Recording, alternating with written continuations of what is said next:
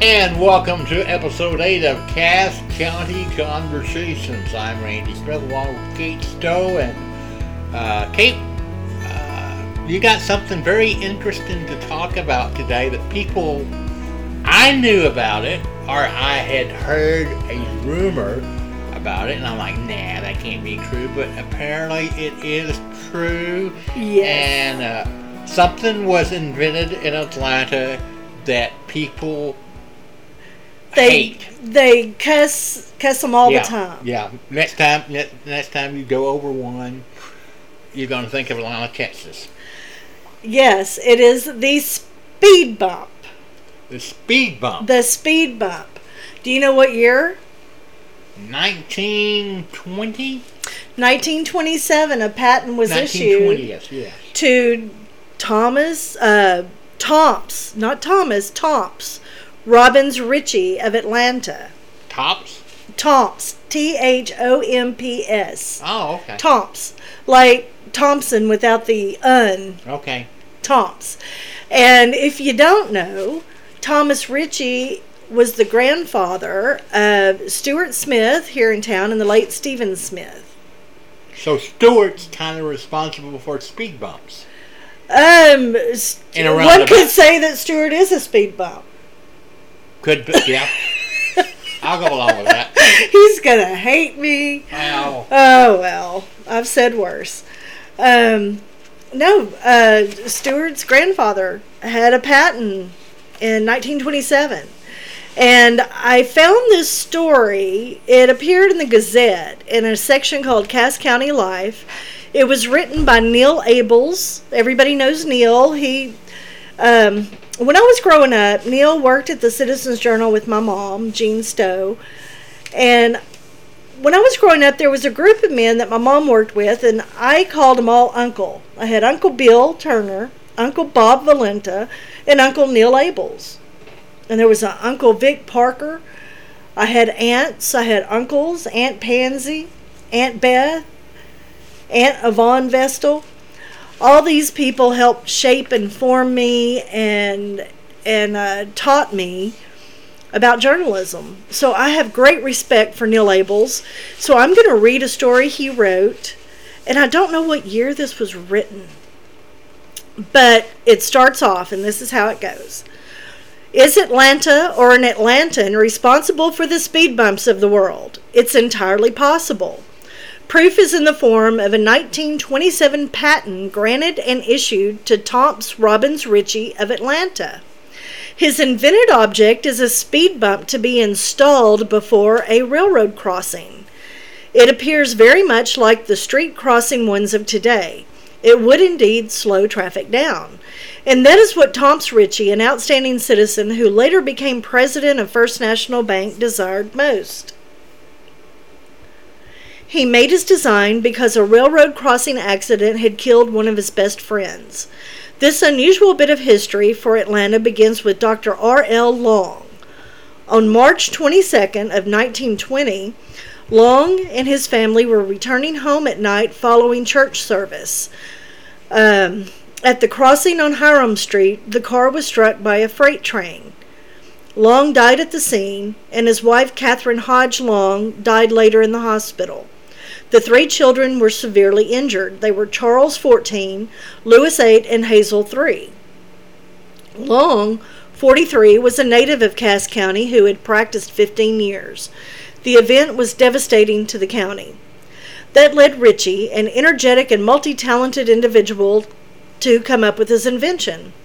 My invention, Ritchie starts out in his 1925 application file, relates to a highway safety design especially adapted to prevent accidents at railway crossings. It will ensure careful driving at all railroad crossings. The speed bump Ritchie designed would indeed slow traffic down, even though in 1925 one imagines there weren't that many horseless carriages on the road. Perhaps cars and drivers were less safety conscious or experienced. Roads were more haphazard and buggies went everywhere, including across field and stream. To this point, Ritchie's application has a telling sentence. If the driver is absent-minded, Ritchie wrote, As is frequently the case, as he passes over the protruding element or mass, the vehicle will be jolted and the vibrations will be transmitted to the driver, notifying and reminding him that it is necessary to slow down. It seems Ritchie's speed bump wasn't the very first in theory.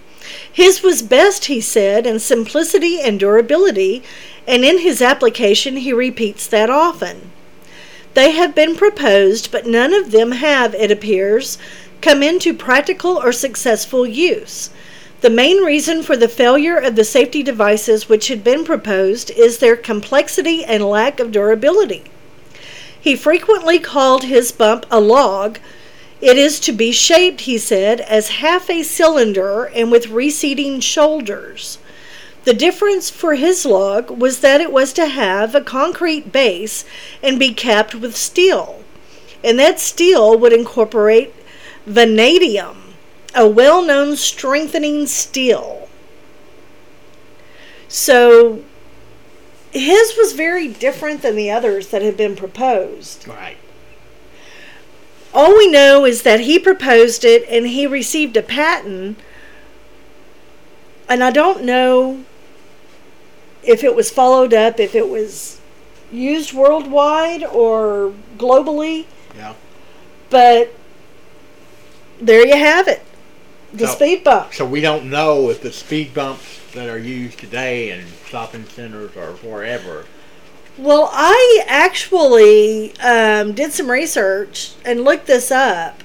And the speed bumps of today were invented in the Northeast by a woman. And they do not mention Tom's Ritchie.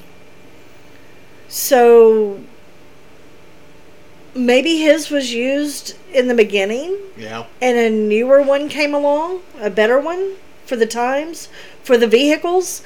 Because I'm pretty sure cars have changed a lot since 1927. Yeah. I'm sure they have. And I think his, and he alludes to the fact that it can be used for buggies, horses and buggies, too. So, there you go. Okay. But I will post a picture of the patent on our Facebook page. You want to know anything else about Ritchie? Because I've got a... Tell us, he would be, if he's Stuart and Stephen's grandpa, Uh-huh. so their mother's dad, right? Okay. The owner of Atlanta's first automobile dealership, the very first, was Ritchie Ford dealership. The owner of Atlanta's first automobile dealership was born the same year as Atlanta, 1872, in South Carolina to Joseph M. and Sarah Quarles Ritchie. Ritchie married Mattie Lanier. Does that name sound familiar? It's got a building. Got a building. Mattie Lanier Ritchie Center is named after Ritchie's wife, Mattie Lanier. They married. She was also born in 1872. They married July 12, 1904. Mattie was the daughter of William David and Paulina Lemon Lanier of Cass County. The couple had 3 children, Lanier, Verdi, and Moselle. Moselle being Stuart and Stephen's mother. Okay. No. Grandmother. Grandmother? Grandmother. Shirley's the mother. Shirley's the mother. Yeah. Okay. Moselle's the grandmother. As a young boy, Ritchie was a mule train leader dragging tree trunks to a sawmill. Later, he became a president of First National Bank of Atlanta and bought several of those sawmills. The story is told that Tom arrived in Texas at the age of 14 from South Carolina with only 5 cents in his pocket. He then discovered the train had lost his trunk. He worked at local sawmills and became a chief engineer for a local lumber company, where he met Mattie, who was the bookkeeper. In 1915, he opened the Ritchie Motor Company, a Ford dealership, and in 1922 became president of First National Bank. He served 1 term as mayor of Atlanta from 1937 to 1939. His home on Louise Street was kept in the family until last year, when David and Kristen Thompson bought it and are currently remodeling it. Ritchie's daughter Moselle grew up And apparently she is not the one who married Larry Smith. But the Mattie Lanier Ritchie Center at the City Park off Holly Street is named for Ritchie's wife. Very cool. Is that not cool? You know, we had so many interesting people. You know where Ritchie's office was? It was upstairs over Kennedy's Western Wear on Main Street.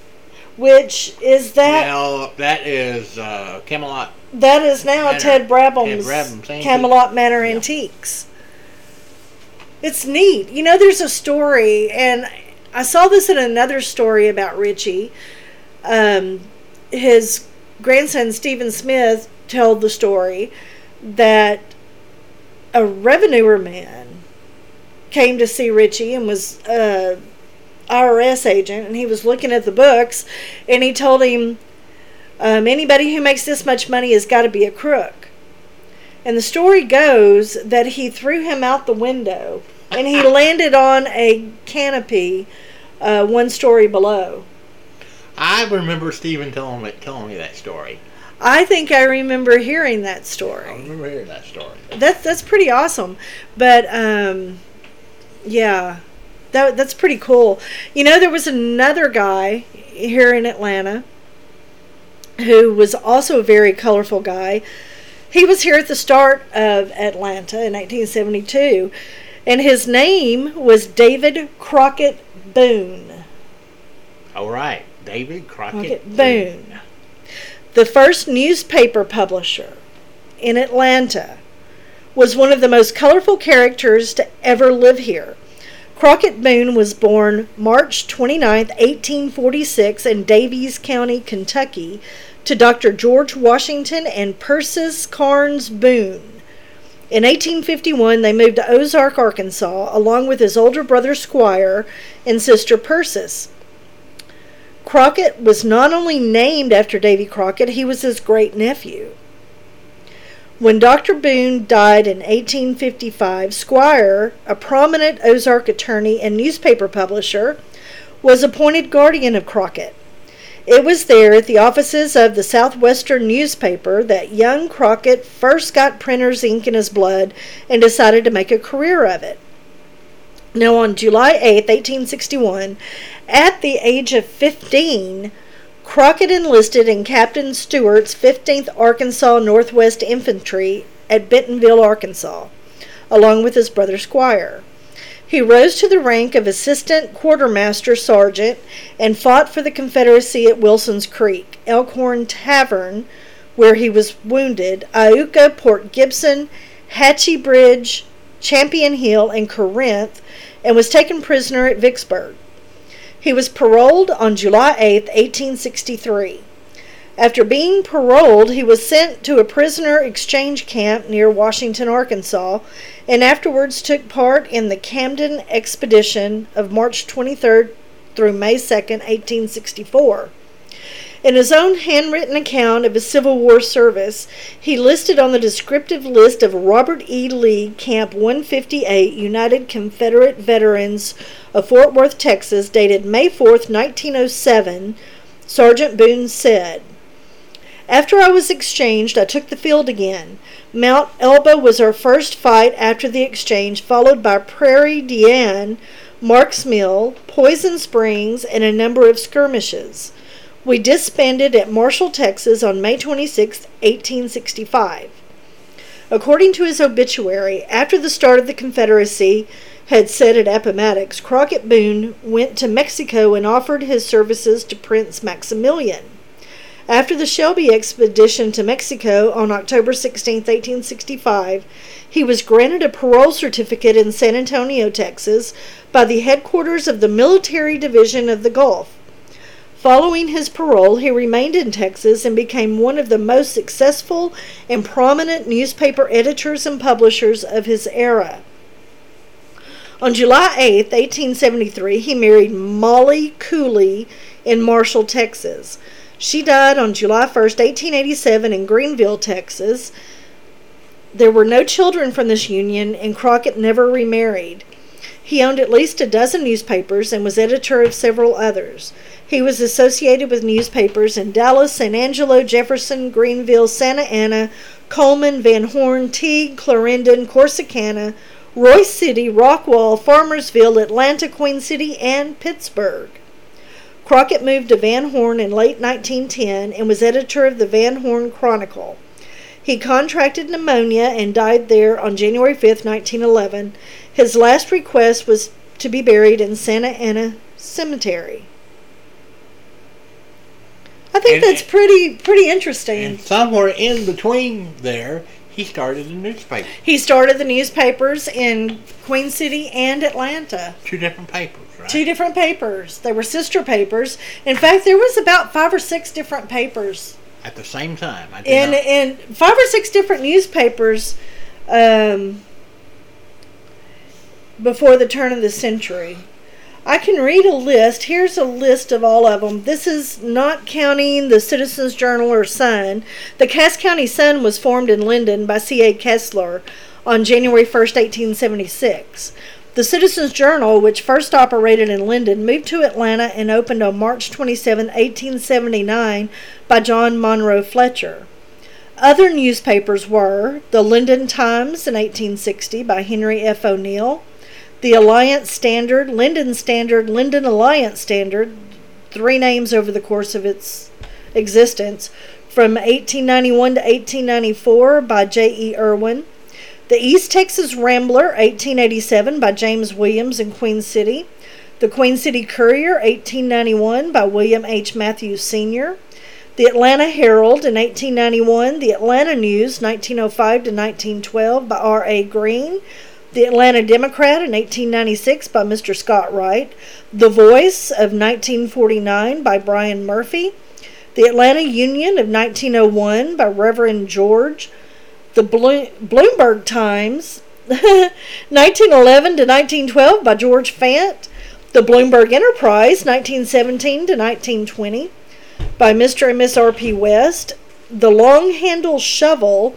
of 1936 to 1939 in Linden by William Hornsey, the Atlanta Times 1975 to 2000 by Dr. Jesse and Virginia Brooks. Wow. While there were many other newspapers in the county over the years, only the Sun and the Journal survived through the entire 20th century. In 2020, the papers, both owned by Moser Publishing, merged to become the Cass County Citizens Journal Sun. I had no idea Cass County had that many papers. Newspapers were a really big deal back then. And apparently everybody read the paper, and everybody was in the paper, and everybody had a paper. Everybody had their own paper. Everybody had their own paper. They had to tell what they were doing. You know, there wasn't TV. There wasn't social media back then. There were no computers. Everything was written down, and you know, that's where they got the term, that's about as good as the paper it was written on. Yeah.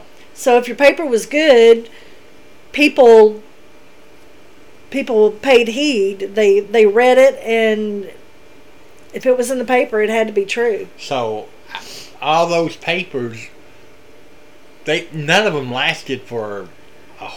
None of them lasted very long, except for the Citizens Journal, which was started by Fletcher. It started in Linden, and I read an accounting in one of the old papers, from 1879, the old journal. They said when they moved to Atlanta, a lot of the businessmen, Crockett Boone had apparently got under their skin, and he was printing things they didn't want him to print. He was basically telling more than they wanted people to know about their business. So they talked to Fletcher and talked him into moving the Citizens Journal to Atlanta. And the accounting says that they put it on a wagon and had 8 horses pulling the press. And it took all day long to get from Linden to Atlanta. Now the press itself had come from Shreveport. And during the Civil War, it had been sunk in the Red River so that the Yankees wouldn't find it and confiscate it. Wow. And they pulled it up out of the river once it was safe and got it over to Linden on a ferry on a ship to Jefferson and then to Linden. And then to get it to Atlanta, it took 8 horses on a wagon, a reinforced wagon, coming from Linden, taking all day long to get to Atlanta. And the first office was on Main Street, about where the plaza is now. Okay. The plaza on Main? Plaza on Main. Yeah. There was a building there, and it was in that building. That was the first Journal office. Okay. I just can't fathom how did they get the press out of the Red River? I'm assuming with a boat, a winch. Were winches around back then? I mean, they had to have that just kind of blows my mind at how they. Back then, I mean, today that would be a tough job, I would think. I'm thinking a lot of men with a lot of ropes. Wow. I don't know. It's interesting, isn't it? It's very interesting. It's very interesting to me that it still works. Yeah, I'm imagining that they put it in some kind of airtight box.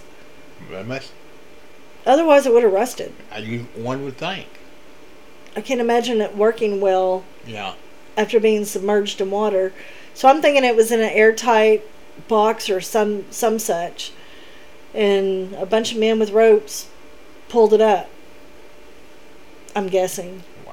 So since in the history of Atlanta, really the only newspapers that survived were the Citizens Cass Journal, County Sun and the Citizens Journal, which are now the same. And the Atlanta Times. The Atlanta Times was here for a while. I think he said what, 20? From 75 to 2000. So that was 25 years. Yeah.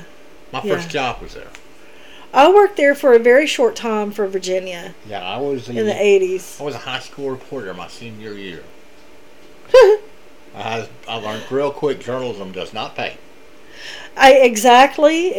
I was in journalism for a very long time and got out of journalism because it does not pay. And when you have a child, I worked for the Gazette in the late 80s. And I worked for several newspapers in the 80s because I thought that's what I was going to be when I grew up. But I had a small child, and it's impossible to listen to a police scanner and get up and go in the middle of the night when you have a child. Yes. And at the time, that's what being a newspaper reporter was all about. You had to be there when the news happened, and everybody had to take their turn, and it was just impossible to do with the child. So I got out of journalism and went into the business sector and did all kinds of stuff. But now I'm back to doing what I love doing. It's in my blood. Yeah, once this is journalism, communication is a job you've got to love to do. You have to be passionate. You definitely do, and you have to be nosy. You cannot be scared of people or scared to talk to people. You've got to ask questions.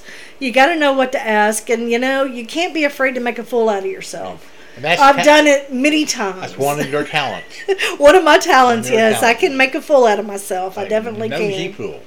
But if you can look past that, I do have some redeeming qualities. I can write. Yeah. It took me a long time to be able to come to terms with the fact that I can write, and to be able to say that without feeling like I'm, being like I'm bragging about it. Right.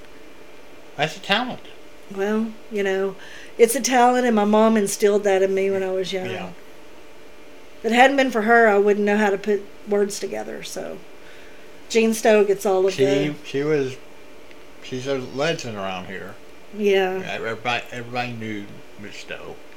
Oh, well, let's talk about the Founders Day for a minute. Okay. Okay, now, we still need sponsors. You can go on our Atlanta, Texas History Facebook page, and you can find a sponsor form. Just scroll down till you find it, and you can print it out, fill it out, send it in to the Chamber of Commerce office. Make your checks out to Atlanta Founders Day. Okay. We need sponsors. We need help. If you want to volunteer, send a message to that Facebook page. We've got lots of places we can put you. And again, Founders Day Fair is coming up in September. Watch the newspaper and watch the Atlanta, Texas History Facebook page for more news about it. Okay. That's going to wrap it up for this week's edition of Cass County Conversations. It's been fun. Join us again next week for who knows what. Bye.